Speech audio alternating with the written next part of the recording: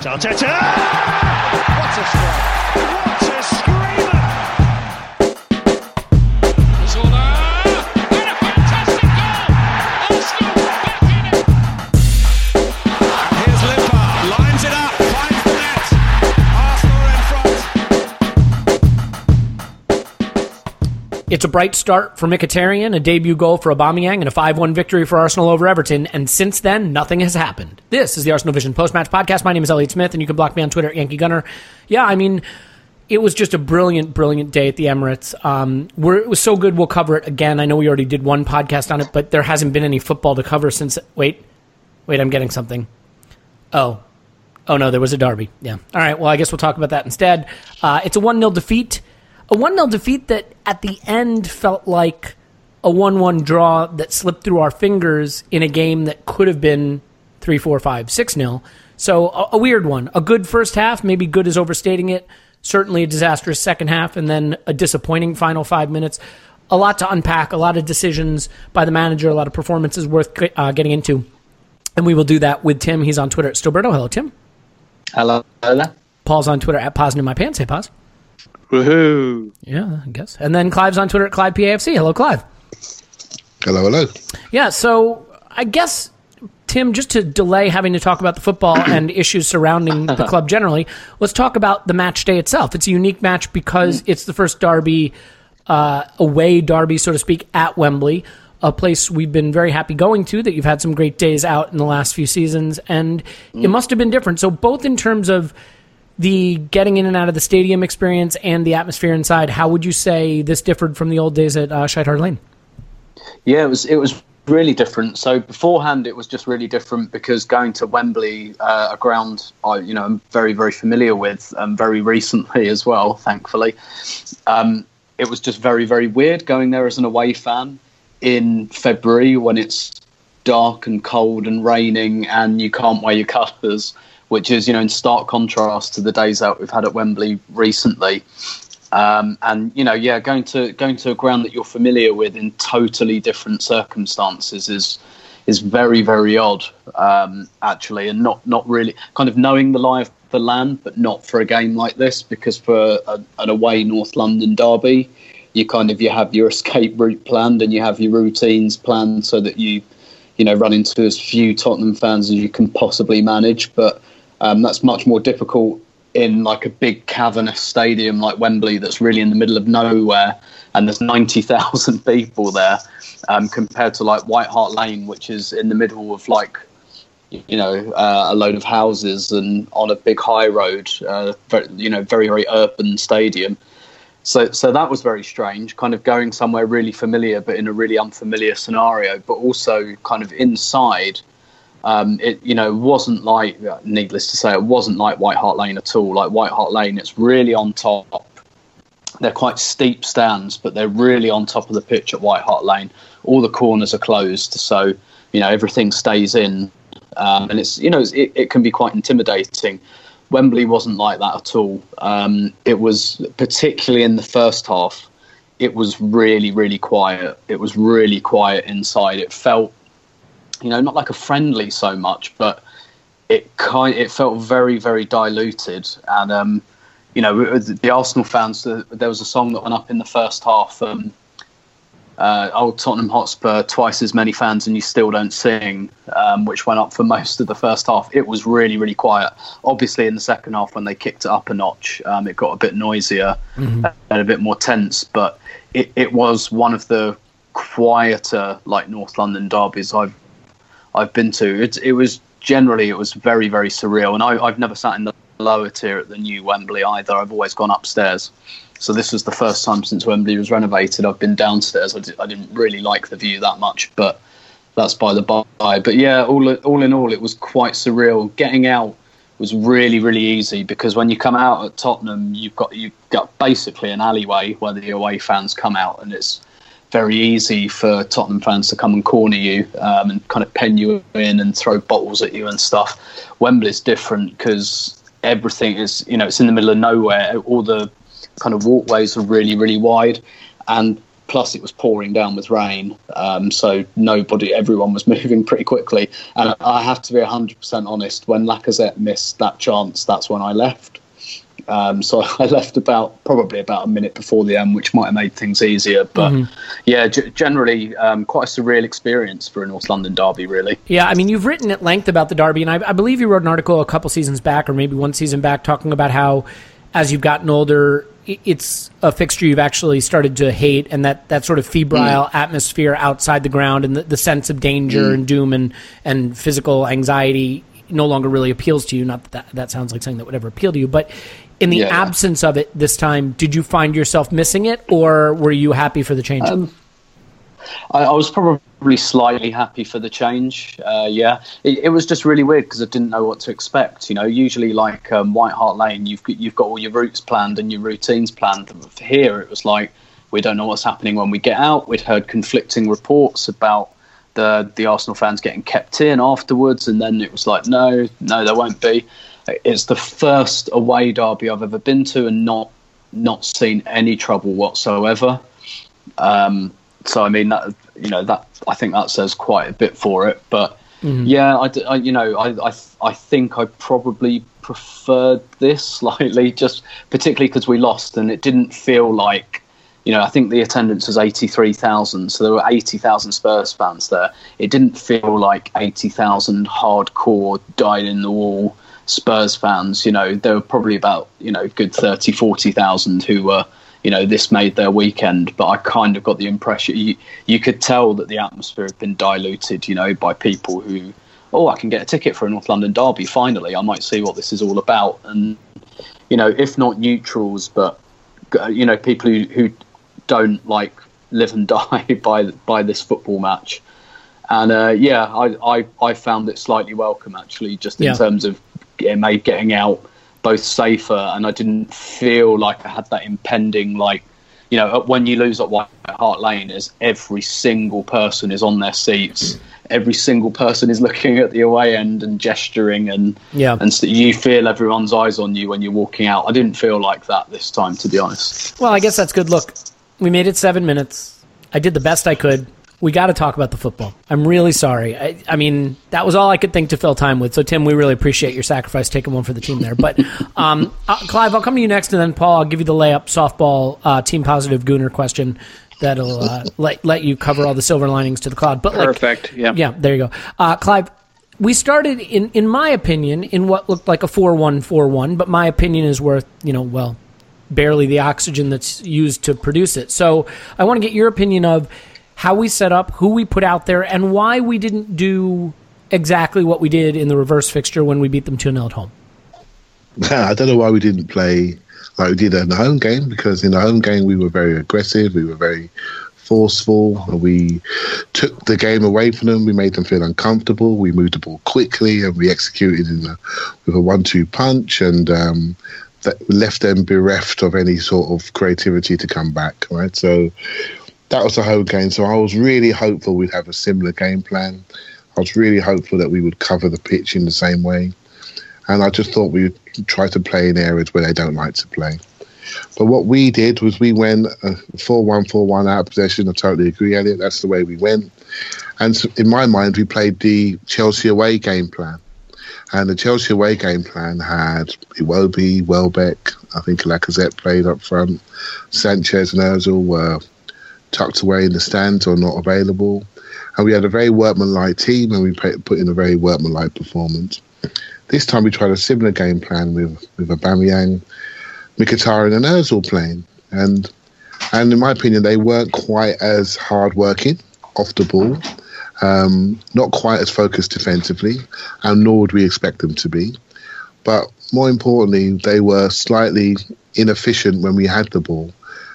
We spoke earlier about the opportunities that we had on the break that were really, really important opportunities. And I think Wenger was hopeful that Spurs would make a mistake and that we would have the quality above and beyond Iwobi and Welbeck to really execute. And we didn't. And I think it was really important for us to score first. And obviously we had the Aubameyang offside goal where his nose is offside, and that was the end of that. But basically, I was really disappointed about the inefficiency we had on the break. and we were in the game, but we weren't controlling the game, but they weren't controlling us. And it did feel like, I didn't go to the game, but it did feel like the Spurs crowd were quiet. They were nervous. They were wondering what Arsenal would show up. So everyone watched the Everton game and seen us looking more like Arsenal. And I think it made them nervous. And we had the opportunity to really do them in the first 50 minutes. And I felt we didn't quite commit to a more offensive, aggressive game plan.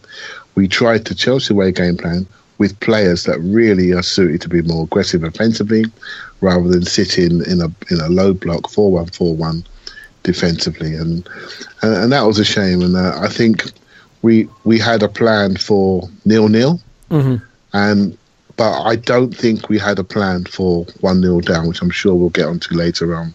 Yeah. We didn't have a plan for the next phase. We just played for a 0-0 draw.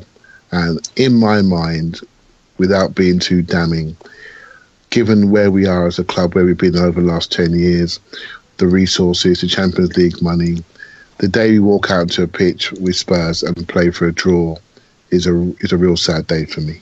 Yeah, I mean, it certainly looked like that. Now, I will say that we did create some, not chances because we didn't shoot it all in the first half, but chances to create chances, so to speak.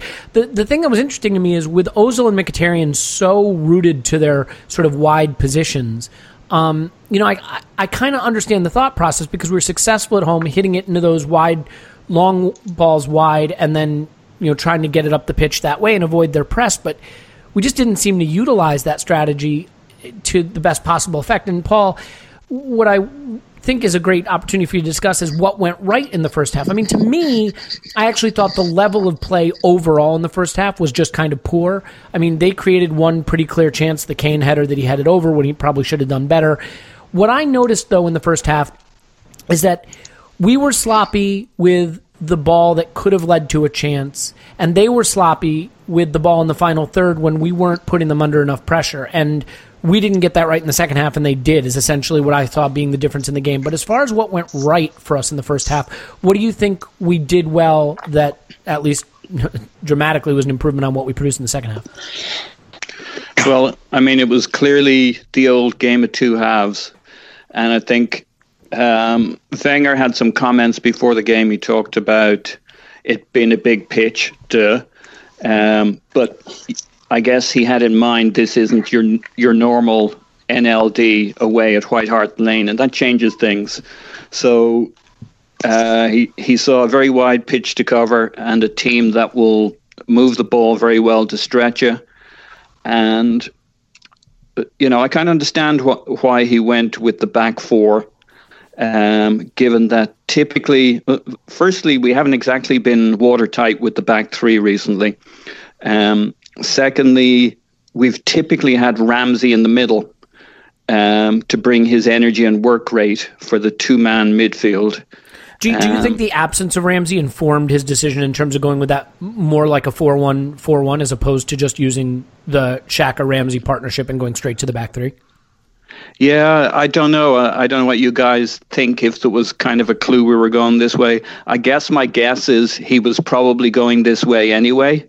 But if he had been thinking of a back three and he lost Ramsey, that might make him very nervous for the work that group needs to do. Here's why I think he really went this way. He's got Aubameyang and Mkhitaryan joining in the team. He's decided he wants to play them up front because, as we've said, he thinks we'll have some chances to get some goals on a big pitch and get the first goal, and that's clearly the plan.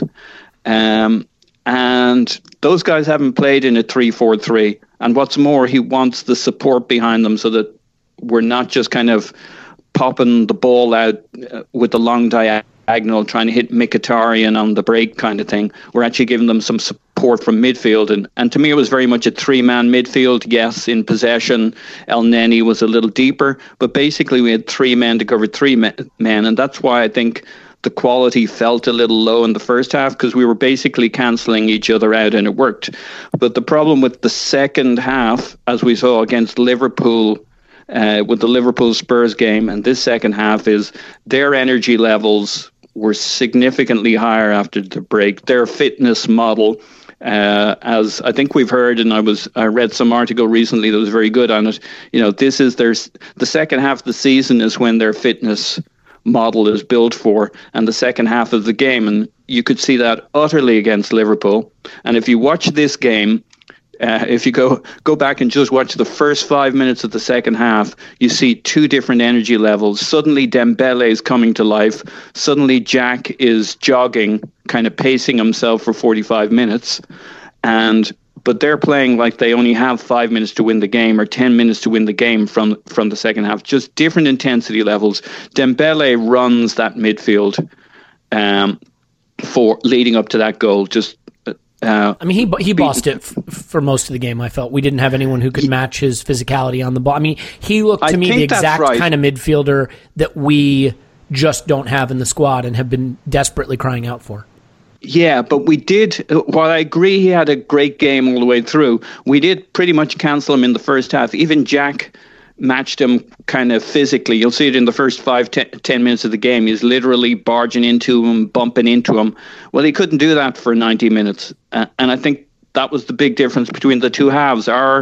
We came out pacing ourselves in the second half. I'm sure that wasn't the plan, but that was what was going on.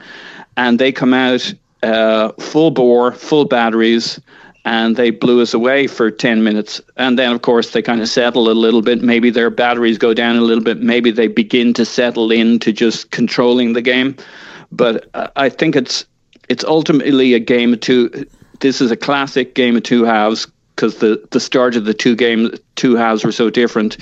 But on the other hand, the manager's tactic of getting the first goal and providing an attacking platform for the front three, you could see that not only did we have some chances that could have been killer had we strung the balls together, had we not scored, we would have got corners. We would have had play in their final thirds. The balance of that game changes in the first half if we can only hold on to the ball and string a counter together and get up the other end. And I think that's...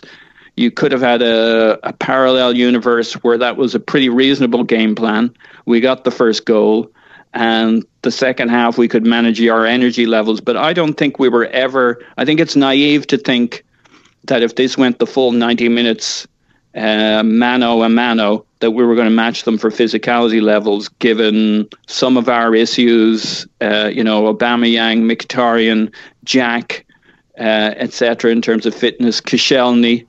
They're just not at the physical level that Spurs are, for good or bad. Yeah, and I mean, by the way, that Swansea second half was equally craptastic. You just wonder if there is a problem physically right now and where that comes from. And I certainly think that's where you miss the engine of someone like a Ramsey, obviously. But, Paul, just really quickly before we come back to you, Tim, as far as it being a close run thing, I mean, look, it was 3 to 0.6 on XG, depending on what model you look at. And so, I mean, that gives you some sense of where the balance of the scoring opportunities came from. But in the first half, there were two key moments. One, maybe more than two, but two that stand out for me. One is the through ball opportunity, the counterattack opportunity where Mkhitaryan and Aubameyang are 2-on-1 running into the Spurs half, and Ozil kind of splits the difference and plays it to the defender who's standing between them. If he finds any of the space in behind them, you've got Mkhitaryan and Aubameyang running in on goal, and you certainly like the chance for that to be converted. But the really, really big one, of course, is the marginal offsides call on Aubameyang. When Wilshere plays just a sensational ball to find Aubameyang playing off the shoulder of the last defender, the exact kind of run and ball that you need to take advantage of Aubameyang's movement and his speed, and you trust his finishing there, at least you think, to probably put that away. Now, I mean, I don't want to debate whether it's offside or not. I think it probably isn't. We didn't get the call, so it doesn't really matter. But I think there's an interesting point here. In 7 a.m. Kickoff, who writes the By the Numbers section for Arseblog, pointed something out that I think is really interesting. Spurs have fallen behind 10 times this season. They've conceded the first goal 10 times. In those games, they have taken 6 points, and they have no wins. Okay? So 6 draws, 4 losses, the 10 times they've conceded the first goal. In these 16 games where they have scored first, they have 46 points and no losses. So scoring first against Spurs is as big a predictor of the outcome of the match as you'll find. And the fact that we did not take advantage of our positive play in that half, and indeed maybe we're robbed by the referees. And I know that he just got an offside goal allowed the game before, and I joked, could we give that one back, the fifth goal back against Everton and have it against Spurs? But it might have changed the game. I mean, for you, are those the two moments where we had the chance, one where we didn't find the quality and one where the referee maybe stole it from us, to have possibly turned this game a different direction? Yeah, I mean, overall, I would have taken that kind of refereeing performance given what I feared for an NLD. I think he did a very creditable job. But on an offside like that, the whole point is that when you're level, and let's face it, there's no such thing as level, you're a millimetre one way or the other, that the attacker gets the advantage. And that was pretty damn close to level. Now, I never spend too much emotional energy on offsides when they're close, because I just put them down as you win some, you lose some. Unlike a lot of other refereeing decisions, which I could get worked up about, that's just a flip of a coin if it goes for you or against you. But it was critical. And I actually think from our standpoint, there aren't a lot of shots to measure, as you mentioned, but there's a whole bunch of offside. Many of them were our mistake. We were offside 6 times in the match. Fucking Lacazette comes on. Yeah. And we'll pulls his fucking socks off. Yeah. He comes on with 30 minutes to go. He knows he's only going to get 3 or 4 looks at the goal. And that's literally what he got. And in one of them, he was in his first basic moment in the game. He's bent over pulling up his socks while standing offside. Yeah. And he's got the whole fucking midfield ahead of him. All he had to do was time it, and he's off. And, talking about whether his head was in the game, I think we saw a few other moments. We'll come to Lacazette, because I think that's an important section. But yeah, I agree. I would say there were 5 moments where if we'd got our... There's one with Aubameyang late on in the game, 80-something minute, which is as good an opportunity as any, but he is offside, but he's just a fraction offside. If we'd gotten a few of those right, and maybe that's just the synchronicity of having played with each other, this could have been a different game. But, I mean, you can't take anything away from Spurs. They're clearly the stronger team at the moment. Well...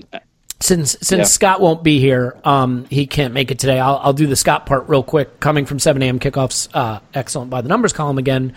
The 6 big chances created by Tottenham were the worst for us this season in terms of big chances allowed. The 9 shots in prime that Tottenham took were the high for them this season and the worst for us this season. So, I mean, when we capitulated, we really capitulated in this one. So, Tim, I mean... We've covered the positives. I mean, do you want to put any kind of last thoughts into how we started the match, how we set up? I don't want to just sort of freeze you out of that since you got to talk about the thrilling, Wembley experience. So, I mean, anything real quick about the way we started the match or those key moments in the first 45?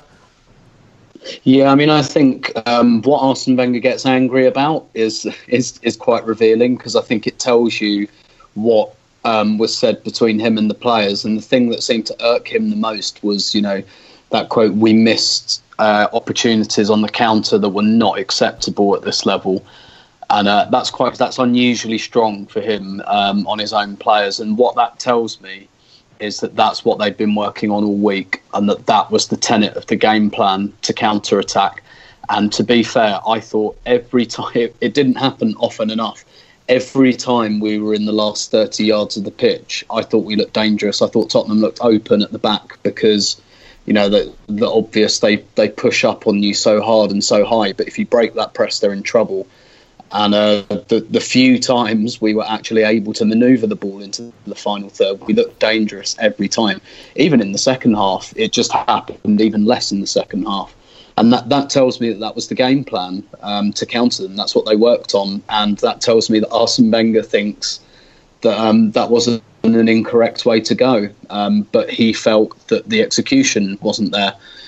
And another fairly revealing quote. I've not seen this myself, but someone tweeted, I think you and me today, Elliot, and said that there was something he said in the post-match conference about how Tottenham kicked the intensity up in the second half. And he said something like, not all of our players can do that. And I felt that was quite pointed. I didn't hear that. Yeah, and that I mean, that to me, this game to me just shows you that like so many of Arsenal's problems are in midfield in terms of progressing the ball up the pitch, and this to me looked like the first time that Jack Wilshere really looked quite lost. I thought this game was. I thought the level of someone like Dembele, who I completely agree, is I tweeted this about 6 months to a year ago. I said, like, if I could take one player off Tottenham, it would be Dembele, because I think you're right. He's exactly the sort of player we miss. Like, obviously Kane is brilliant, but you know, we've got some good strikers.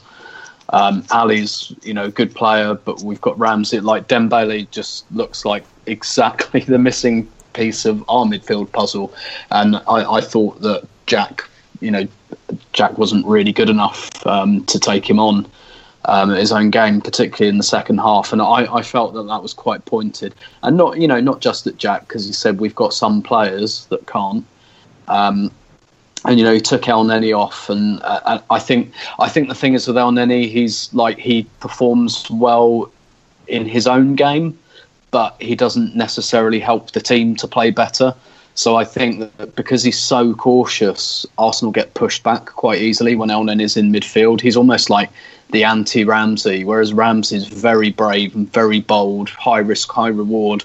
I'm going to go and stand, you know, in your, like, on the edge of the centre circle, and I'm going to expect the ball and I'm going to push you backwards. El Neni's like the polar opposite. He ends up basically on the edge of the area, which, you know, I'm not criticising him for that per se.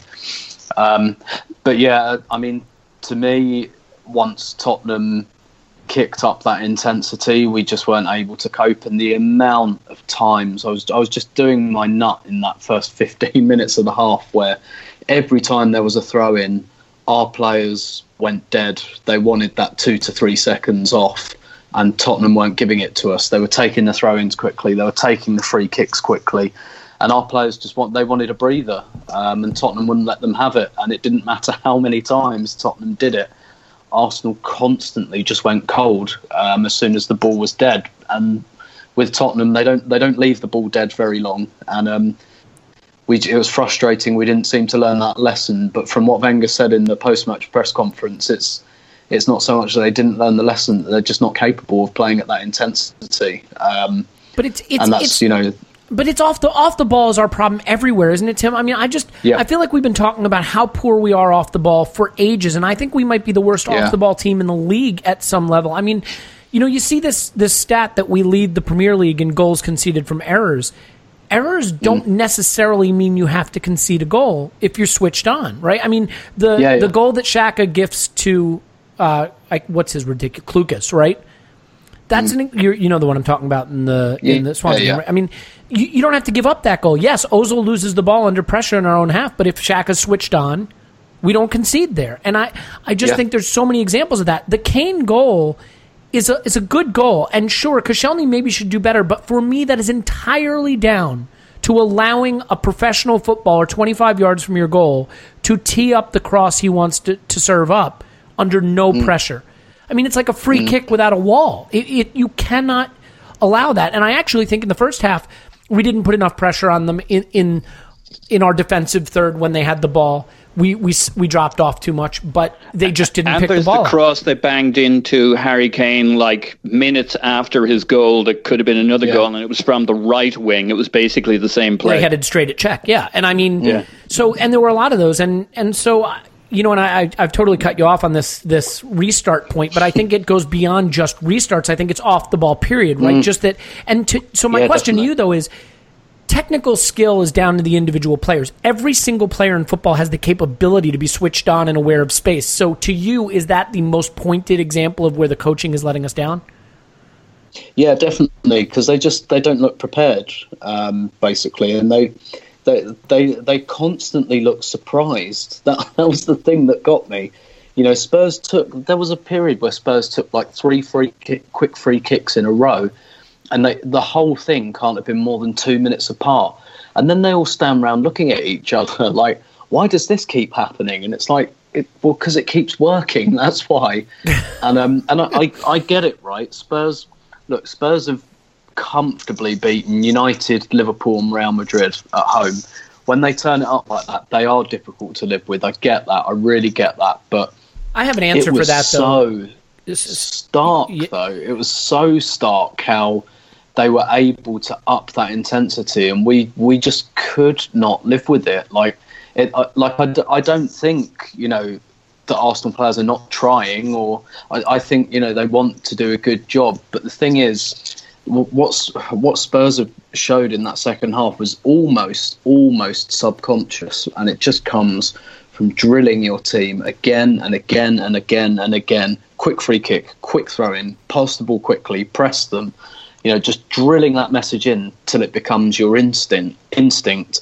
And that's what Arsenal players haven't quite got. They've got that, they go out, they maybe have a bit of a plan, they want to do well, but it's not like muscle memory, it's not instinct. It's just, it doesn't feel like they have that. I don't know. They look a bit like me at work in that I want to do a good job, but there are quite a lot of days where I think I'm going to put 80% in today because I can't be asked. Well, yeah, and look, and we all do that, right? But elite level sportsmen shouldn't really be doing that, and to me that just speaks to the preparation. I put in at most 20% into my job at any given time, including this podcast, for what it's worth. But look, I totally agree with you. I just think that, you mentioned teams they've beaten. They're big clubs. And the problem is, right, I think the best way to beat a team like Spurs or Liverpool that have dynamic attackers that are weak at the back from a personnel standpoint and love to press you is to play like a small club, is rope-a-dope. Let them on you, counterattack. Let them on you, counterattack. They can't defend in their half in space, and that's where they're vulnerable. You're not going to play your way through them, and big clubs that want to impose themselves on them play into Spurs' strength. And we, as a big club who have really not a very good midfield, we certainly aren't going to be able to impose ourselves on them. What's scary, Tim, is how far we've fallen, because I remember when we beat Barcelona, that amazing Barcelona team at the Emirates, the night the Emirates was sort of christened, right? What a disciplined off-the-ball performance it was. When we played Barca those multiple times in a row in the CL, I know we lost in one case at the Nou Camp, we lost heavily, but for the most part, we did really well off the ball back then. We could concentrate and focus and kept our shape. And maybe it's just the prize was big enough that we wanted it enough to focus. I don't know, but something has changed.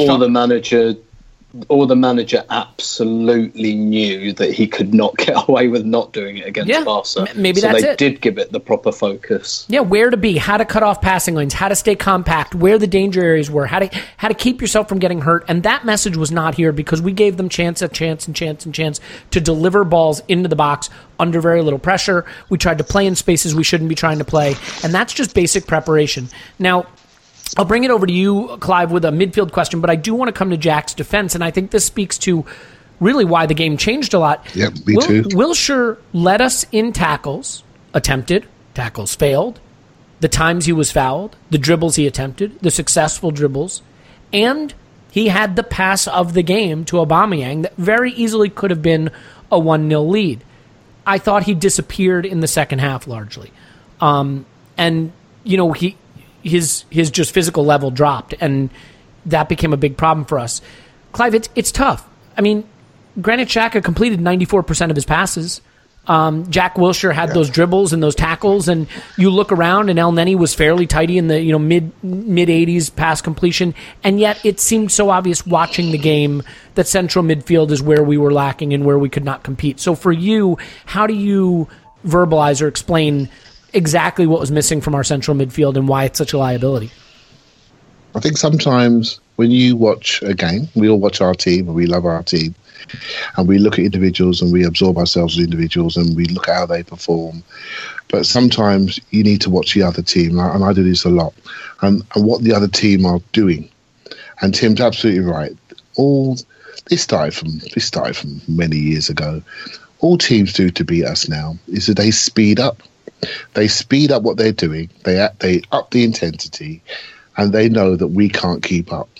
So that tells you what we lack, right? So forget the names. We're all adults here. We're smart football watchers. right? El Nenny's a tidy. Speak for your damn self.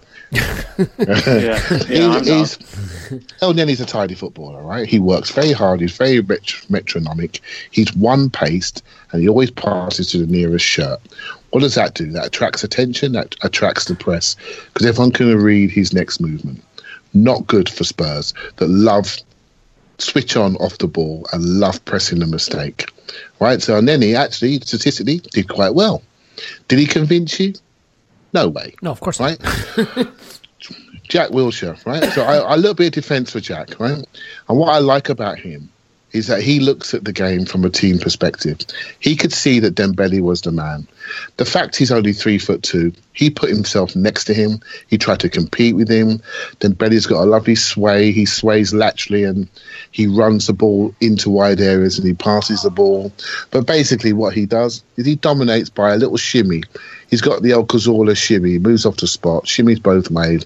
And he drives and he pops it. When he was younger, he would drive 15, 20 yards. So, but who went to go and face him up? Was it Xhaka or was it Jack? It was Jack. So what your eyes are telling you, he got rumbled. Well, Jack got rumbled because he can't physically cope with Dembele. What was Xhaka doing? He's a 6-footer in our team. He's the one that should have connected himself to Dembele. Dyer was a dead body doing nothing, just standing still waiting for someone to kick. So you had nothing else to do but try to get in there and help Jack control the midfield. Not look for safe passes to stuff your stat sheet. I really was disappointed in him. And this is why I always look at players. I look at their ethic, their work ethic, their team ethic. Someone who thinks team first, I said it before, team first, teammate, then yourself. With Xhaka, I think he thinks about himself far too much for me. And I think he's a hard-working player, but rather than go and compete with their danger man, he took an easier option. And Jack, the one that's not really built for that, he said, you know what, I need to help our team here. I'm going to go and connect myself to somebody that I can barely hang on to. Right? And Xhaka again, tidy player with time, with space, room to get his head up, very good passer, very good distributor, knows what he can do. We all know what he can't do. But let's be honest about this. This is a quality issue. We have a set of midfielders that are out-intensed at the top level, away from home. And it's happened. Well, we've only won 3 games is it away a physical issue? Season. Is it a technical issue? Is it a coaching issue? I mean, surely this is at not a minimum, coaching. This is a selection issue. This is the player types we have. We have midfield players that can't sprint. Come on, you saw it. Well, none of them. I mean, slow. none of them can run. Yeah, we look slow. We look slow, unathletic. We don't look dynamic. So how do you beat them? By making yourselves dynamic, by doing things faster, by dropping Ali and Eriksson into that space, by pulling the fullbacks higher. Dyer sits there and covers all the mistakes, and he's a rubbish player, but for them he's perfect because he gives them structure, he breaks counter-attacks, and he's an ugly footballer, but he has a specific role, and no one questions his technique because no one's interested in it. He's like a poor defender defending him in front of the back four, but he's very strong and very physical.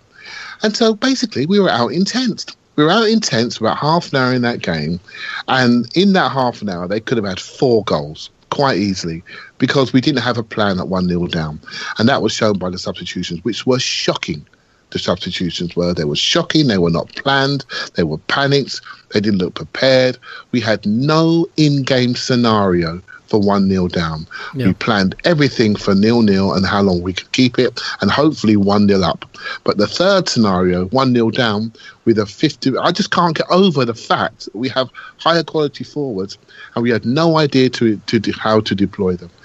And so for me, and I know people like Ramsey, and obviously players that don't play have suddenly become better, and I think Ramsey would have suited that day more than maybe an El Neni, for example, or a Xhaka. I think we definitely missed him. But let's be honest, he's not a sprinter neither. He can be out intense.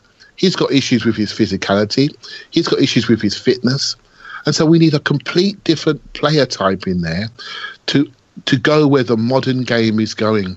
Just look around you. The players that are really dominating the league have technical dynamism or physical dynamism. I'm afraid we are very metronomic and very one pace, and we could be out-intensed And that is the way to beat Arsenal, in the middle third. And I'm afraid one of our centre-backs is just losing his dominance. And we were done straight down the gut. The two centre-backs and the three in midfield.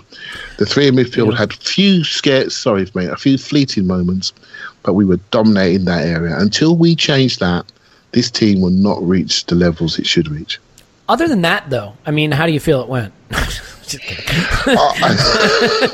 No, that covers it. And I don't disagree with a word of it. I will say that, I think where I come off a little differently about coaching and tactics. And, I think there's enough talent in the attacking part of the pitch that if you can sit back and stay compact and stay intense and switched on and play long, you can beat Spurs. I mean, look, we beat them 2-0 at the Emirates, and it wasn't a particularly tough game for us because we had a game plan, we stuck to it, and we were switched on, and I just don't know. We were aggressive. Well, we were. We were aggressive. But we imposed ourselves on them.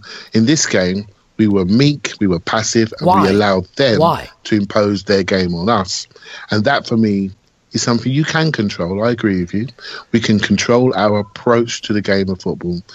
Now, the results and things that happen in the game, we all knew we'd all be millionaires. We'd all have all the bets in our back pocket. You mean even more than we are now, right? Exactly. Right, but you can control your approach. Mm-hmm. And on the day, we didn't quite impose our game plan on them.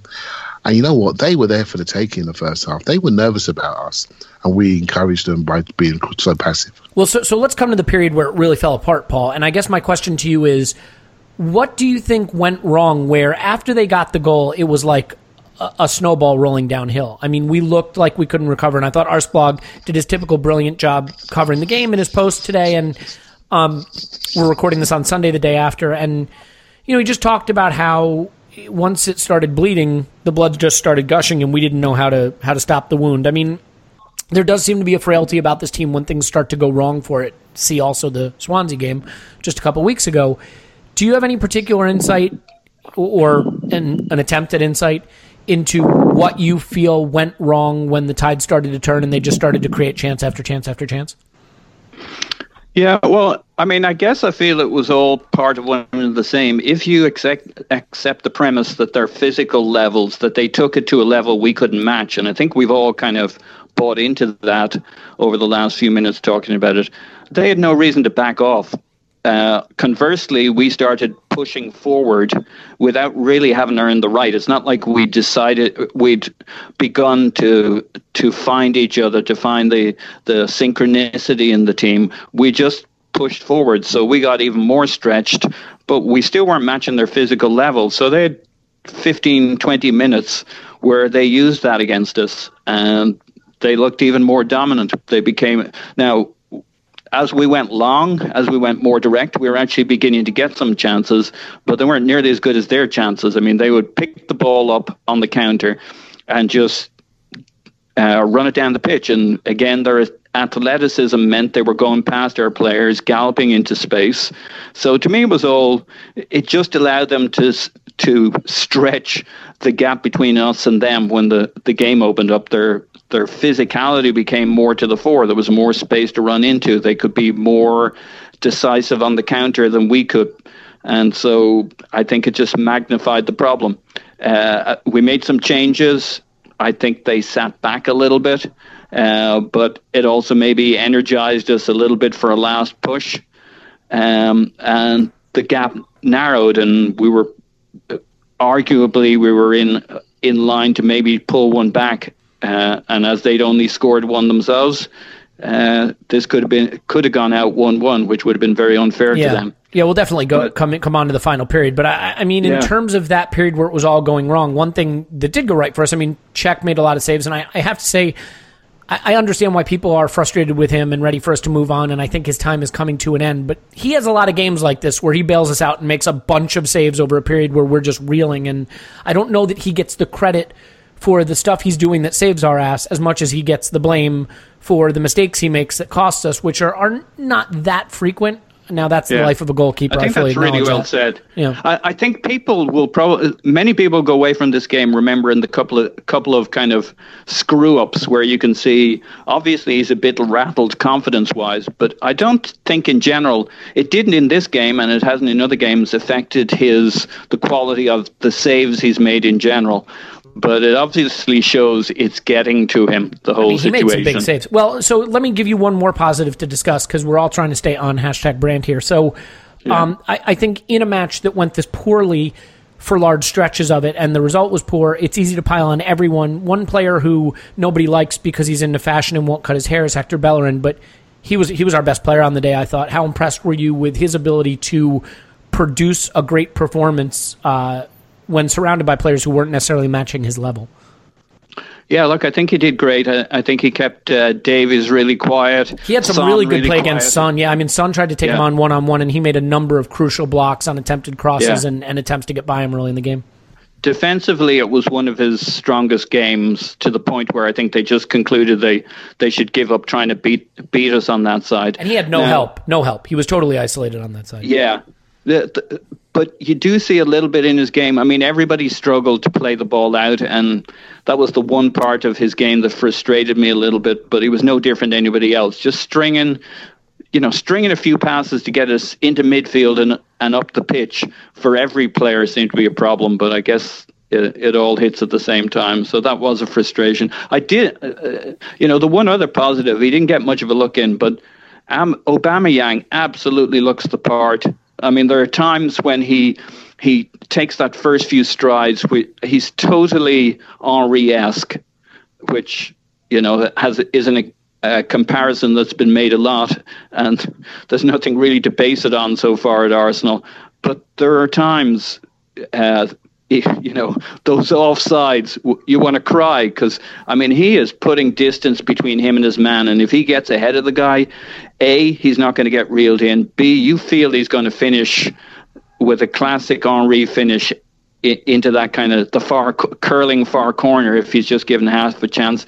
And that's our second biggest crime, that we didn't get that guy off 3-4 times in that game, because you give him 3 chances, he'd have scored 1 or 2. Yeah, well, and there's a part of a reason we didn't get him more chances is because we moved him out to the wing. And Tim, I want to come on to the changes. I think that this is where, I have a more, let's say, irritable Twitter personality. Would it be rash, explosive, irritable, cynical? Confrontational. Confrontational? How's that sound? Blockable? How about that? I'm sort of an irritant, I guess you would say, on social media, because it's the stream of consciousness stuff. It's the stuff you find yourself just thinking and then putting out there into the great digital wild. But I think where I really struggled was when he moved Aubameyang out wide to accommodate Lacazette coming on. So just firstly, just the changes in general, how do you feel the manager did with his substitutions and how he deployed them? Not that great, to be honest. Fair enough. So on one hand, like, we were very, very nearly, we were within a hair's breadth of Iwobi setting up Lacazette for a last-minute equaliser. And we'd have all been saying what an inspired pair of changes that was. I was actually surprised when I thought we'd go 3 at the back, and when I saw it was 4. If you'd have told me we were going to go 4 at the back and not start Iwobi, I would have been quite surprised, just in terms of trying to get a little bit of control in possession, particularly in the middle of the pitch. Although Iwobi didn't really do that when he came on, because he was giving the ball away because he just couldn't quite cope with the press. But that said, he did create that chance for Lacazette. He did the opposite of what you expect from him. I thought he was really poor on the ball and didn't give us any solidity, but then he had the final ball. Yeah, exactly. That's like the opposite of what he's actually been doing all season. And so I do kind of... So basically, when Lacazette came on, and before he missed one, half chance maybe, and one quite gilt-edged chance, I wasn't massively, put out by putting Aubameyang on the wing, just because I actually thought Aubameyang looked quite dangerous when he got on the ball out there. It's not something I think I'd do again, generally speaking. And I just think, if you've got a player who's really low on confidence like Lacazette, like sticking him out on the wing is.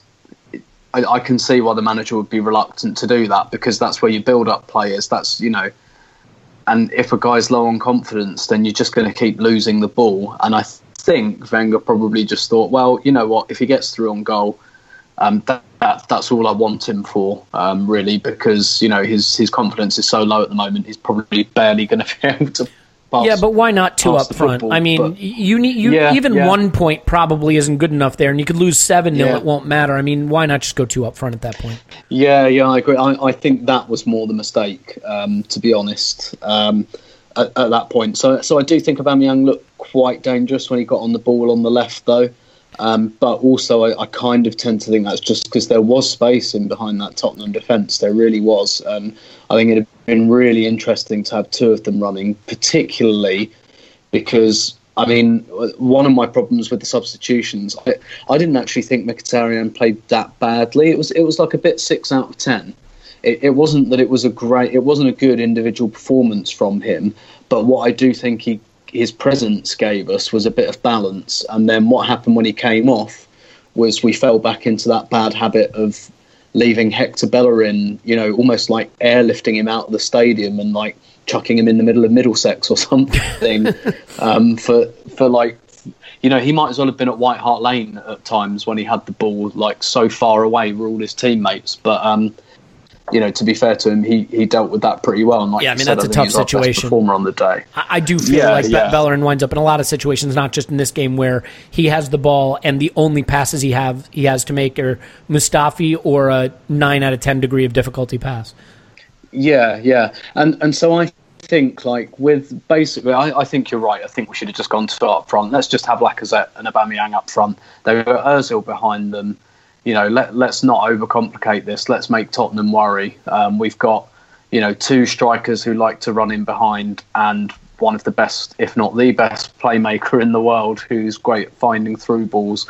And you've got Iwobi and Wilshere behind that as well, kind of buzzing around. And, Wilshere hit a pretty good, I didn't think his performance was particularly great, but he hit that was his ball, wasn't it, for Aubameyang in the first half? And so you've got a few guys there who can slip a through ball. Just put them both up front. I mean, it's not like we were playing Ozil on the left wing, so it's not like we had this like chalk on the boots presence out there that we really needed to replicate. So I do think that was a mistake. I personally wouldn't have put Lacazette out wide, but I tend to agree. I think we should have just put them both up front and gone from there.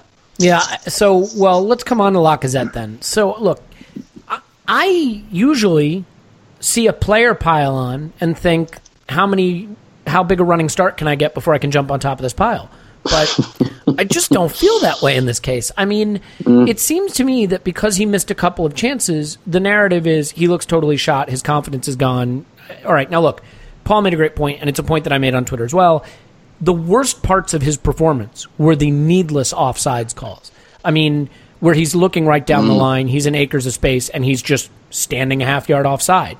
But with respect to those chances, I mean, one is a swiveling volley, and I'm not saying that it's an impossible chance, but the optics of mishitting it make it look worse than it is. That's not a layup, And the other one is a shot from the channel. It is a big chance. Lloris closes the angle well, and he gets his angle wrong just a little bit. Unfortunately, doesn't get it wrong enough, because if he misses a little more to the left, Aubameyang taps it in.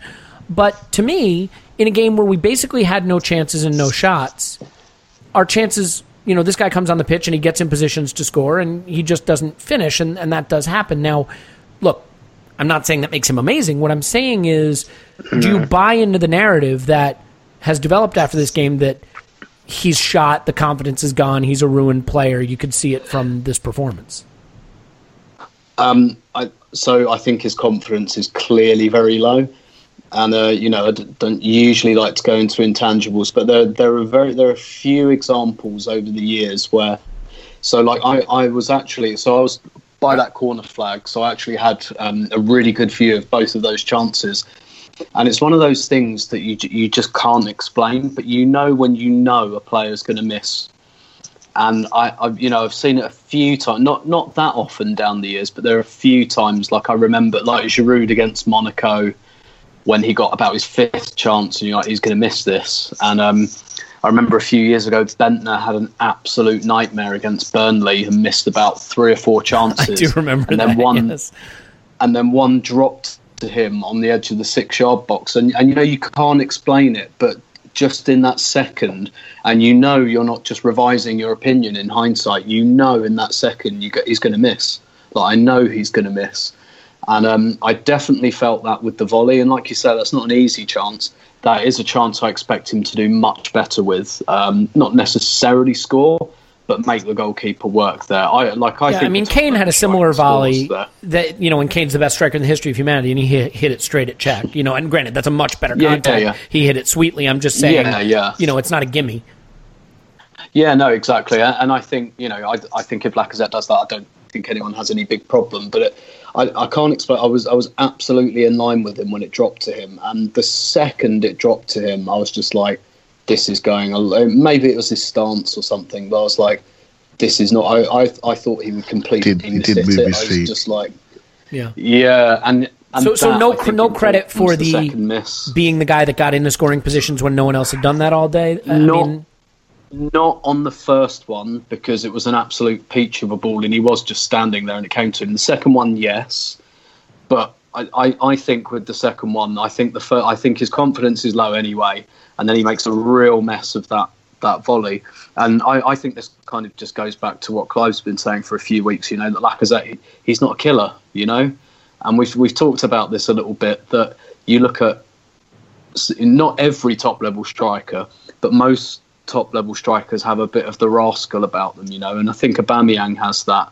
Henry could be a real prick. Nicolas Anelka, Adebayor, Van Persie, Jamie Vardy, Luis Suarez, like these guys, and Alexis as well. Alexis, like, they're bastards, really, but that's why they don't have that self doubt, and this is why. This is why quite a lot of sometimes quite stupid people get into power. Mentioning no particular current examples I can think of, because like stupid people don't doubt themselves, whereas clever people do. And like with strikers, it's not quite the same. Like, you have to be a bit of a bastard, I think, or at least be a little bit away with the fairies. A bit like Theo Walcott was. So Theo Walcott was like a nice boy, but I don't think he thought about his mistakes too much. It was because he lives in Theo world. He was just barely in contact with reality at any given moment. Yeah, it's like, oh well, I put that one wide, but TJ and his adventures will turn out differently next week. And I think Clive's quite right. I just don't think Lacazette is that guy, because even on the rare occasions that someone like an Ian Wright or a Van Persie goes 4 or 5 games without a goal, they don't have that kind of, oh my god, he looks like he has the weight of the world on his shoulders. And Lacazette, he really does. He really looks like at the moment that he just has the absolute weight of the world on his shoulders. He looks like he's low on confidence, all of which I understand, but it does just make me think that Lacazette is basically a good striker, but not potentially a great one. Well, we've got to get him going. Giroud. I mean, look, if we're going to win the Europa League, which is just about the only thing that matters anymore, unless you're going to really get your blood pumping over a Carabao Cup win, which I will. I'm not above that. But, I mean, we need him. So would you start playing 2 up front? Would you start playing him with Aubameyang? Would you do anything in your power to get him pumping again, because we need him for however long our Europa League challenge is going to last? Well, I said I don't know how much difference this kind of thing makes. So I think I said on the last pod, we talked about how does Lacazette feel seeing all of this fuss about Aubameyang, and I was quite surprised that Arsenal.com hadn't done like a couple of puff pieces about how good and important Lacazette is. I mean, I don't know the guy, so I don't know what makes him tick. But what is clear is that Wenger has got one hell of a man management situation on his hands here. I don't know how he's going to do it. I don't know whether it's just stick him up front with Aubameyang and try and get him going, whether it's pouring honey in his ear, whether it's the carrot, whether it's the stick. I don't know what it is, but he needs to do something, and it's going to take all of his kind of know-how to manage this situation, because Lacazette looks completely down in the dumps for whatever reason that is. And you're right, he's still a crucial player for us this season. And like you say, you might argue he's the most crucial player at the moment, given that, you know, he ostensibly holds the key to our Europa League hopes, which is a far more viable way back into the Champions League than the Premier League is at the moment. So I don't know what it's going to take, but it's got to be something. And, you know, Lacazette, he scored against Palace the other week, and it doesn't seem to have done anything for him. I don't know, does he need a big goal? Does he just need to feel a bit more important? Is there something that we just don't know about? You know, we don't know what goes on in these players' lives. It is a long time since he's had any good service, though, isn't it? Well, when you think back to games. Yeah, I mean, he had service in this game. Yeah. I mean, here, Clive, real quick. I mean, any kind of counter argument there on Lacazette, or thoughts on how we managed to get him going again? I think I've spoken about his dominance and maybe lack of physicality, and especially since the Manchester United game, he just dropped away, and I felt he hit a wall, and he didn't play against Everton as I sort of predicted, and he was rested completely. And if I sort of just look for crumbs of positivity, the way he moved on to that chance at the end, I have not seen him move like that for about 2 months. Right, and I felt he had a bit more explosion back. He was rested. I mean, I just felt he had a bit more explosion back. I felt he moved on to that with real intensity. It actually surprised me he caught that pass. It surprised me he got onto it, because he hasn't been getting onto these things for a while. And he hasn't looked like finishing. I know exactly what Tim's talking about. You just got no confidence in him to execute. I totally agree on the high volley. He was a little bit. I think if that goes in, I'll be surprised. On the second one, the way he moved on to it, I was encouraged. And I think there's a positive in there somewhere if we can get around him. So if you got a player like that, and we've all given this our psychological profile of him, the first thing you do is think, okay, rather than isolate him, just play him up front with someone else. Just give him bodies around him. Go forward diamond 2, have Ozil in behind him, have 3 behind him in a V, and just create a diamond and have 2 up front. And on that chance, it would have been a square pass, because the forward wouldn't have been running from the left wing. It's just simple things like that really annoy me about the manager not recognising the players it has under his staff. This is an obvious move. I think they could play together. I just think when we're 1-0 down, we should have a game plan, and we should flip to that.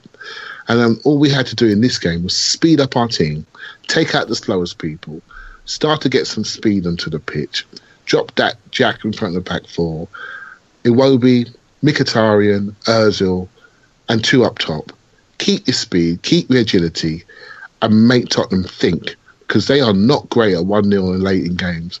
And I just think it's just a shame. And Lacazette, we've got to stay with him. He is incredibly important to us. And not to mention, we spent £55 million on him. Oh, by the way, just 6 months ago. Yeah, and there's some stuff on there. I know we shouldn't talk about it, right? But it's just some terribly cruel stuff that goes from fans to our players. And the way they sort of abuse society, man. I'm not gonna. We don't need to get into it, but I think anyone who thinks that's unique to Arsenal is fooling themselves. I mean, it happens to athletes in every sport and every team. It happens to actors. It happens. I mean, if you are a public-facing person, that stuff is happening to you. It's just reality. Maybe it's my naivety in Clive's world that I wish we would be different as Arsenal people, but we're just not. And it's I can't help but find it disappointing. But hey, we're working on it, Clive. We're working on it. Look, so all right. Well, Paul, here's a question.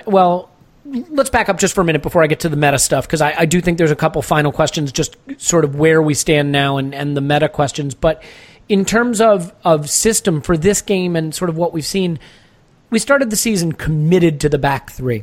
We were going to play that way. Hell, we signed a left wing back from the Bundesliga team of the season, who we don't think can play fullback. He's a wing back because we're a back 3 team. Even in the Europa League and the Carabao Cup, where we didn't necessarily have the personnel, we stuck with a back 3 because we're a back 3 team.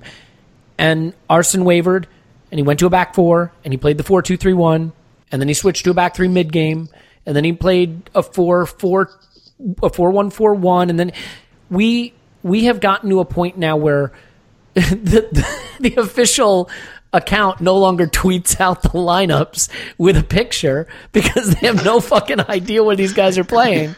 The social media guys like shrug emoji beats the shit out of me. Is there a possibility here that we have run into such a big problem now because not only has there been a decent amount of player turnover, but and look, I will raise my hand and say I've criticized Arsene in the past for being too tactically rigid, but right now is thinking so muddied. Is he scrambling for an answer in so many directions that he has confused even himself and his own team in terms of how we play now? Look, there's a very good case for that, but I'm going to live in that other parallel universe when you're tactically confused, when you're winning, you're a genius. Yeah, that's fair. Flexibility in the 2 ties with Chelsea and won, and he was a genius. El Neni dropping in the 2 centre backs was a masterstroke. I think, when we say we started off committed to the 3 at the back, I get that. But I also remember us all having conversations about how we didn't think he'd stick with 3 for the whole season, that he'd start going back to 4 at the back when he was more confident in the team. And when you Aubameyang and Aubameyang and Mkhitaryan, and you want to play them and Ozil, there's a very chance you'll want to play. He's going to want to play Ramsey.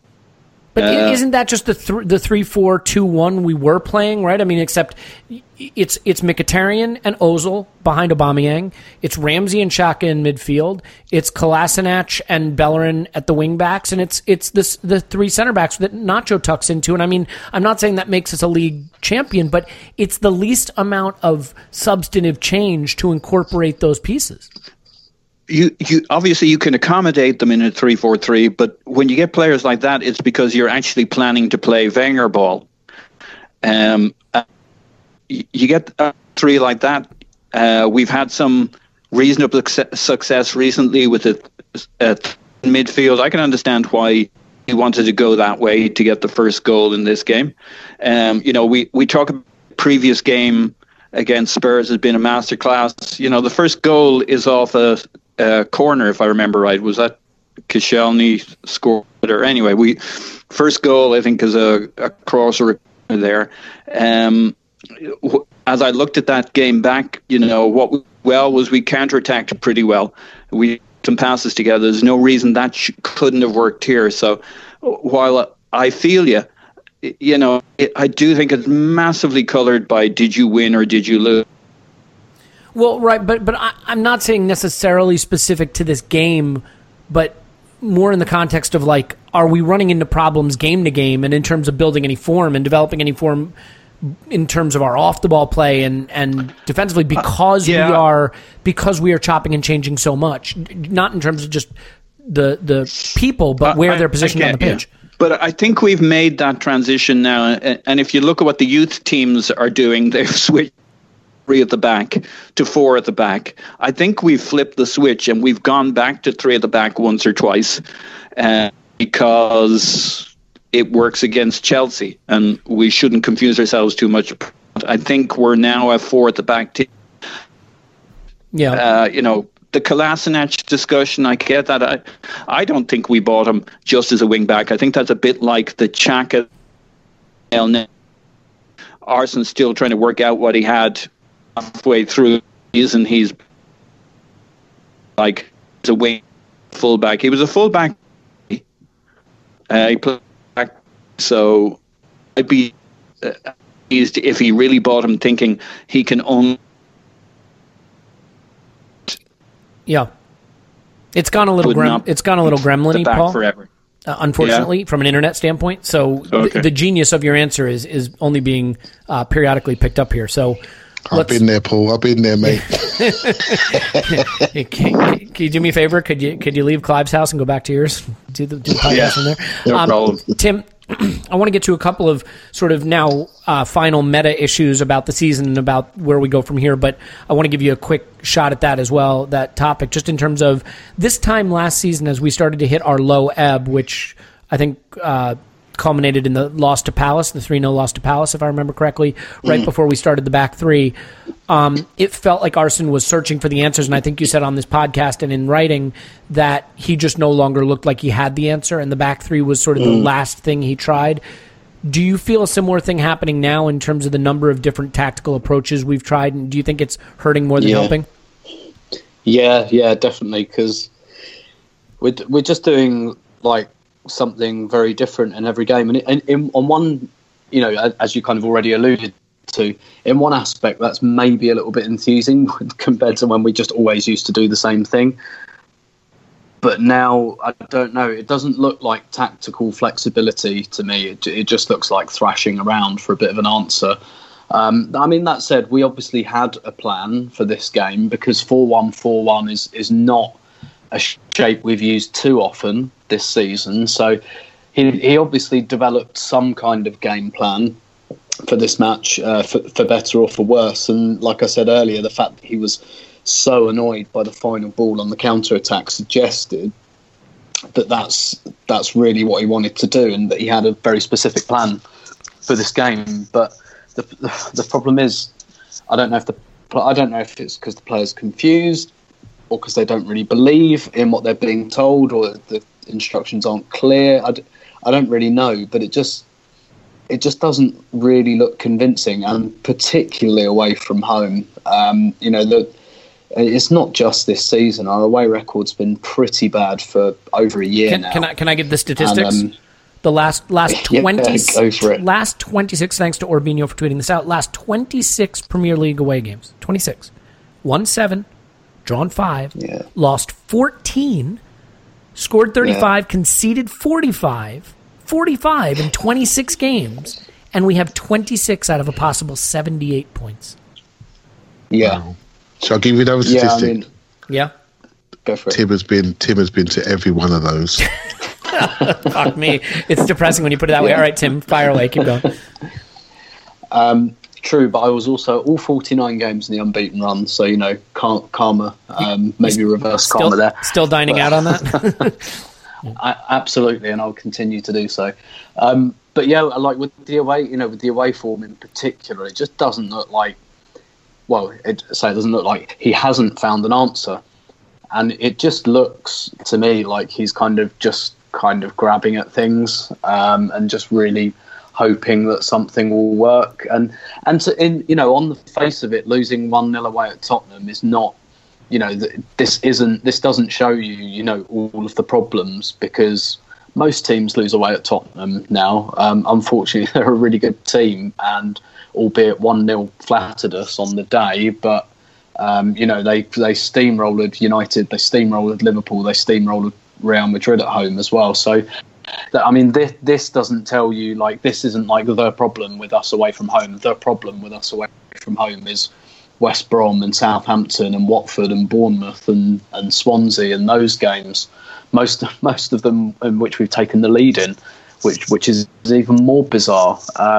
It just looks like basically our away form baffles everybody, Arsene Wenger included, and he's tried different formations, different players, different combinations, and none of it's working. And it's quite amazing that he's not paying with his job, but here we are. Yeah, when you read out the away form and you consider that we've conceded 46 goals in 26 away matches, and we're minus 10 goal difference, and we've 26 points or whatever it is, as I butcher that statistic. It's really hard to think of any manager who would keep their job under those circumstances. That's not big club performance. That is relegation form. It really genuinely is. I don't even mean that hyperbolically.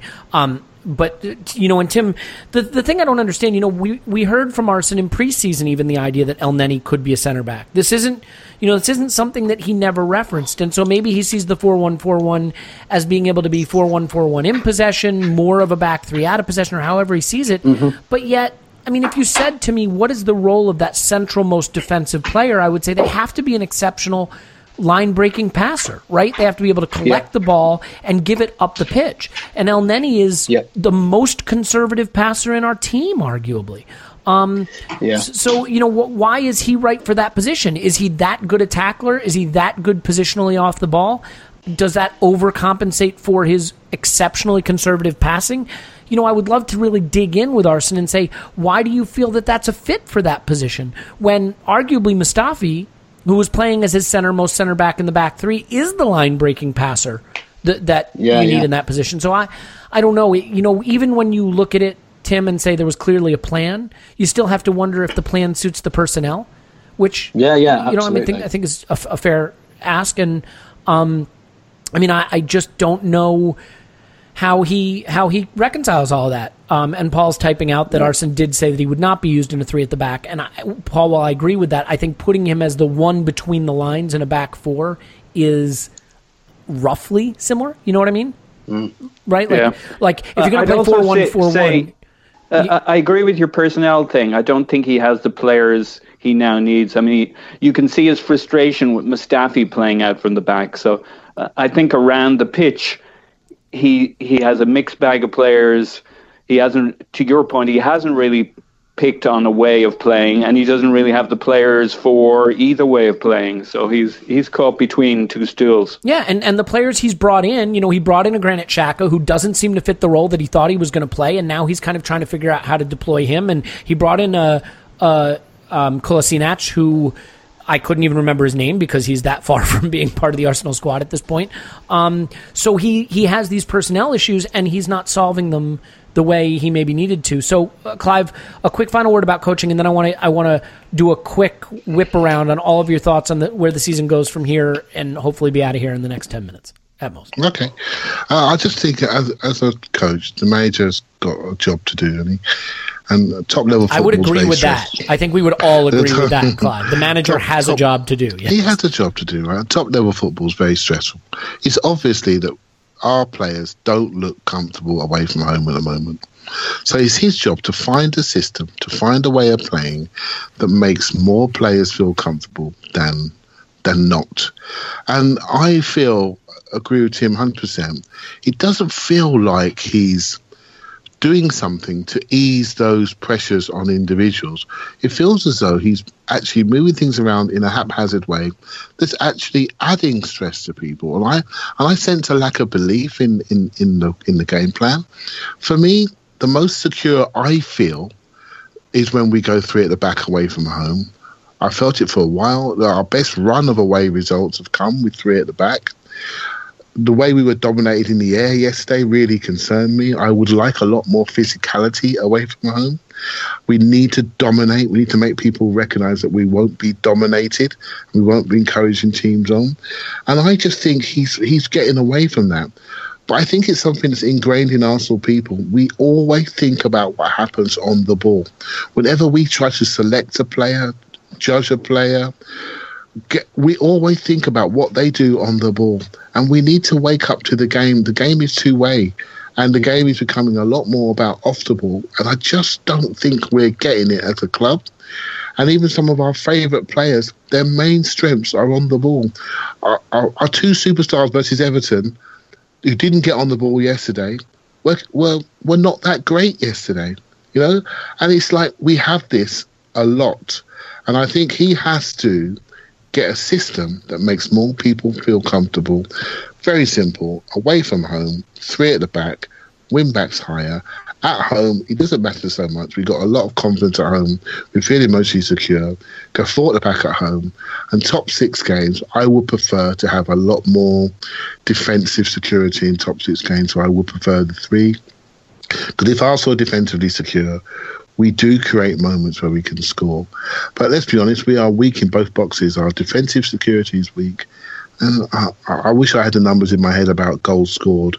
I wonder how many goals we are behind Man City and all our top six Well, rivals. forget Man City, but here's the point, right? I mean, we are known as an attacking team. And so, it's like there's this narrative that we're an attacking team, so we're going to concede a bit, but we're an attacking team. Well, here's the stark reality, okay? Liverpool are an attacking team. They have the second most goals scored in the league and the fifth most conceded of the top six. Okay? That's an attacking team. That's an example of a team that has deficiencies at the back that they try to cover for by scoring goals. Arsenal have the fifth most goals scored of the top six, but the sixth most goals allowed. So we are the worst defensive team in the top six, and our supposed attacking philosophy nets us fifth out of six. So we aren't an attacking team. We're just a mess. And that's the reality. At least in the league, we're just a mess. So, Paul, with this done and with the league, I think we have to say top four is gone. I mean, by the time we play another league match, we could be 11 points adrift, granted with a game in hand. How do we approach the rest of the season? I mean, it is sad if you think about it. Aubameyang comes in for 60 million euros, and I'm not saying he's a waste because he's certainly not. I mean, I'm thrilled to have him, and next season he could lead us to the title, but he's got 11 games left to play that are really of no consequence whatsoever. What is our priority in the league now? I mean, other than obviously go out and try to win every game. I mean, are we rotating now for the Europa League? Are we trying to work Lacazette back in to get him confident for the Europa League? How would you approach what really is now a tricky run-in in the league because it's kind of going to peter out? Yeah, look, it's a terrible situation. I mean, fucked if I know what the answer is because we're that distance away. The only good point is we're not so far away that it's completely ludicrous, but it's one notch away from completely ludicrous that we would make top four. So yeah, it's going to be a bit embarrassing for the lads playing for the rest of the season, kind of going through the motions. Aubameyang showing up and our season already being over, kind of thing, which makes each game that little bit hollow. So I think they've got to find a way of talking themselves into the fact that they could still get into the top four, at least for as long as they can string it out among themselves, that's what everybody buys into. I think you raised a good point about if we're going to get Lacazette mentally up to where he needs to be, maybe what we should try and do for the rest of the season is find ways to play two up top for a lot of the games and find some formulation that allows them to play together and for Lacazette to get some of the heat back into his game. At least give him starts at home against smaller clubs or something so he can get a goal or two, feel good about himself, you know? Yeah, and I do think there's merit to the idea. It's been a long time since he's had a game where he's got good service. I mean, it is. It's probably as long as the time since he's been on some kind of scoring run. I mean, if you think back through the games, it's not like he had a game where he had lots of chances and didn't score. They're all games we struggled to create. So while he may be a bit down in the dumps at the moment, he is technically a very clean player and a clean finisher. It might be something that resolves itself quickly if he can get some supply, but the idea, if our season comes down to the Carabao Cup, well, he may not be starting for that because we'll need to get Aubameyang playing and doing something meaningful for the club, or he's going to be twiddling his thumbs. So that's basically Lacazette assigned to the Europa League, and we kind of got to get. The only thing about the Europa League is it doesn't. We're going to play a weak team, touch wood, for the next two legs, and European football is a little different, and it's a little more measured. So unless we run into Dortmund real quick, we're going to have the kind of game where maybe our midfield isn't overrun and we can start to play some proper football and create chances for Lacazette that he can have a go at. So it might just have a little feel for a couple of rounds here before it gets really serious. Mm-hmm.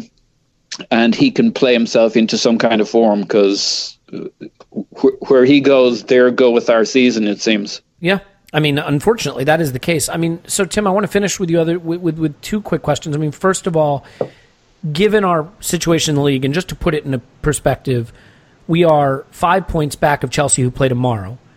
So it could be 8. We are 7 points back of Spurs in fourth. So that, 7.5 if you want to count goal difference. It's essentially an 8-point gap to make it. It's unlikely. We don't play again until March 1st in the league. And that's against Man City. Now, that's at the Emirates. But even a draw there could see us double digits points back of fourth place by the time that game is over. Does the manager have to take Östersunds away this Thursday a lot more seriously than he might have liked, given that we cannot countenance going out of the Europa League at this stage? Yeah, he absolutely does. And actually, I think he would have anyway, just because of the way the calendar works, because we're out the FA Cup. So we've got no game at the weekend. No game between the two legs. It's kind of weird. Yeah. And then after the second leg, immediately after the second leg, we've got the Carabao Cup final. So it strikes me that it makes it. I mean, we're at the stage now where we should just be playing our first team anyway. What else are they doing in the Europa? Yeah, exactly. But also, I think in an ideal world, I think Arsenal put out his strongest team for the Östersunds first leg, and his hope will be to win it by enough goals that he can perhaps not take the second leg less seriously, but doctor his team selection for the second leg so that we can be ready for the Carabao Cup final. Yeah, I mean, the funny thing is you've got a weird situation in the Carabao Cup final because you got Manchester City, who lead the league, who probably don't have to worry about their midweek match against Arsenal because they've got the league wrapped up, and Arsenal, who play Manchester City, who don't have to worry about their midweek match against City because they're totally out of the top four race. So you'll have two teams that can really afford to focus on the Carabao Cup final, and the only argument is that City, I think, will have Champions League games to worry about, and hopefully will have done the business against Östersund. So the last question I want to ask you, Tim, is a loaded one, and it's simply this. Whenever I have suggested that it's time to replace Arsene Wenger, it has come down to basically the defense being, be careful what you wish for, right? Look at what happened to United after Sir Alex Ferguson, or look at Liverpool and all the years they spent adrift. Arsene Wenger has this team rooted to 6th place. The team behind us is Burnley. Is there some manager we're going to get that's going to have us fall behind Burnley, who are on 35 points or whatever it is? I guess my argument is, have we reached the point, at least with respect to the league, where there is no boogeyman around the corner now if it's not Arsene, that really any change is change that we should embrace and be ready for? Yeah, pretty much. Within the subset of the top 6 and, all the managers that would be likely to take a top 6 job, yeah. I mean, obviously, Man U went for David Moyes and finished 7th. So, it can get worse, but not much. But I think if you accept that the top 6 is locked and that basically the absolute worst Arsenal can and should be doing is 6th and, cut adrift from the other 5, that's where we are at the moment. It's very much where we're headed. Yeah, because it's not just 6th. It's like we're in our own class in 6th. Yeah, yeah, exactly. We're kind of out on our own in 6th. And then if you take in the sphere of, realistic managers, so obviously if you get the manager of a League 2 club to come in, then, yeah, we'd probably drop out of the top 6. But, so if we're operating a little bit in the real world and within those confines, then it would be difficult to do a worse job than Arsene Wenger is doing at the moment. It's difficult to imagine anyone would, make our away form any worse. And also, what about within the what about within the context of the fact that the new manager will be operating where there kind of is a director of football, a new chief scout, a more active. Ivan Gazidis, in the sense that he won't be taking over for Arsene Wenger vis-a-vis doing every single thing at the club. Yeah, but also I do think we, and I'm not going into the be careful what you wish for territory, because even if 1% of me felt that Arsene Wenger should stay, we have to broach this at some point anyway. But I think Man U's troubles show you that replacing a legacy manager is not simple. Regardless of how they're performing in this particular time, it makes it slightly easier for them that Arsene Wenger is kind of underperforming, but it's still difficult. It's still, I think, a bit of a shock, and I still think that after it happens that we might be in for a slightly rocky season or two. Unfortunately, that's exactly what we're having at the moment anyway. So, we really should have done this a couple of years ago, and then have those couple of rocky seasons and then kind of get back on track, which is what United seem to be doing. We've already entered that phase where we're trying to spend our way back in with some of the moves we've made in the transfer market. So we've already kind of thrown off the Arsenal. We don't buy them, we make them, fairly kind of slightly supercilious kind of stuff that we've been putting out over the last decade to defend the fact that we weren't really competing. We've done away with that pretty sharpish to try and get our way back into the Champions League. So we've already entered. Basically, we're already in the post-Arsene funk. It's just he's still fucking here. Yeah. And I think we're going to have a bit of a post-Arsene funk for maybe 2 seasons after he goes. And so the quicker we just get ourselves through that, the better. And I wish Arsene was... I wish the club and the future of, the short to medium term future of the club mattered to Arsene as much as his addiction to this job, because he's a smart man. He can't believe that he's doing a good job. He can't actually believe that he can turn this around, and he can't actually believe that he's the best man for the job. But I can't see how he's enjoying this at all. But I think he's just scared of what comes next, and so he's clinging on. And unfortunately, we all have to sit here and wait until someone moves him. Because honestly, I think if we offered him another contract, he'd sign it without a doubt. Yeah. He will keep, if it's on offer, he will keep that job until his dying day. Yeah, I don't disagree with you. And I mean, look, I get that City have all the money in the world and they can buy players we can't get, and I get all of that, and they're running away with the league, but you can't look up at Pep Guardiola and the job he's doing there and not recognize that there's just a different brand of football now that's being taught and being trained and being coached and being played, and he's just not at that level right now. But, if you want, so before we were a bit stagnant, now it's a really sharp decline. I saw a tweet yesterday that was saying, we thought last season was terrible. This time last season, we were something like 10 points off the top, still in the FA Cup, still in the Champions League, albeit not for much longer, having topped our group. And, now we're out of the Cup, we're in the Europa League, we're 26 points back. This is so we're used to being out of the title race by February. We're out of the top 4 race in February. This is a managed decline. So it's not going well, is what you're saying. Yeah, fair enough. Clive, final thoughts on sort of the next phase and where we are with that. Your big moment, Clive. Don't blow it. Are you there at all? You specifically asked to have a shot at this question, and now you're just going to stonewall me? Is that your point? Is that the joke? Is this are we doing performance art? Sorry, I didn't realize I was on mute. Yeah. So basically... Okay. I was talking away there. Way to get the big moment. I was talking away there and said, don't worry, I won't blow it. Basically, he's already gone. For many people, he's already gone.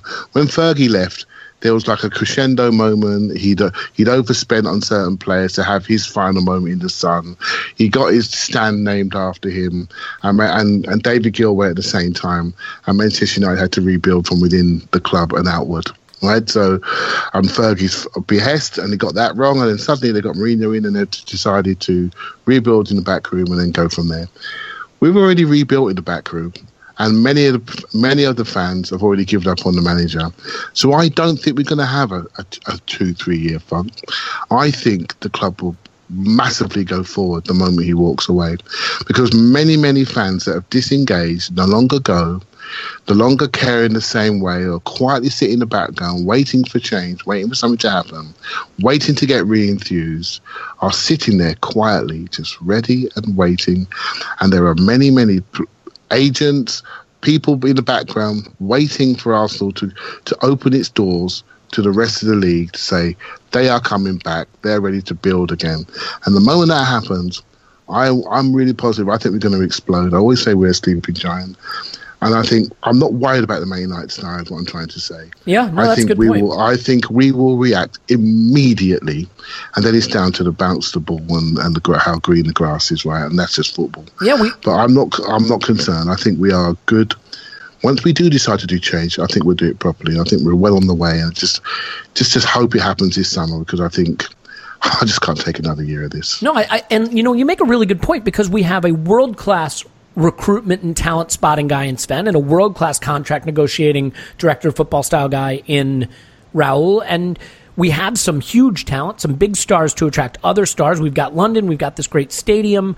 We can pay top wages, as we've proven with Ozil. We've tied we've nailed our colors to the mast with him, and if we can just get a great first-team coach in, he doesn't have to do all the stuff Arsene does. He doesn't have to worry about the 300 staff he's got to pay the hourly wage to, and worry about the janitorial systems. You just got to coach the first team, and I think that is entirely possible. Plus, the guy who's replacing him will be coming off a long period of mediocrity in the league at a minimum, so we won't have the shadow of Arsene hanging over him in the same way that Fergie did, winning the title on his way out the door. I think those are all really good points. I think, look, we're going to leave it here, but the interesting thing is, between now and the next league game, we could be into the last 16, and we could have hoisted a trophy. That could totally change the mood around the club and give us a really exciting push towards the end. Alternatively, we could shit the bed like we did against Monaco, get hammered by City, have nothing to play for in the league, and I don't know that Arsene can make it to the end of the season under those circumstances. So I don't think that'll happen, but it'll be very interesting. I think the next 14 days at Arsenal are going to determine a massive amount of what happens for the next 5 months or so and then beyond. So our fingers crossed that it doesn't have to be a low moment till May, because I don't think any of us want to deal with that. In any event, Tim's on Twitter at Stillberto. Thanks, Tim. My pleasure. Yep, pleasure was mine. My friend Paul is on Twitter at Positive My Pants. Thanks, Paz. Woohoo! Clive's on Twitter at ClivePAFC. Unmute yourself to say goodbye, Clive. Thank you very much. Yep, there you go. That worked. My name is Elliot Smith. Block me on Twitter at Yankee Gunner. Hey, give us a 5-star review. I am reliably informed that does something for us. I don't know what it is, but it does the stuff that apparently we want done. In any event, please do it and write nasty things about Scott, who did not make himself available today to give us all the great statistical rundown of how we shit the bed. In any event, I can finally do my close and have a shot for it to happen. So here we go. We'll talk to you after Arsenal 10, Ostersunds 0.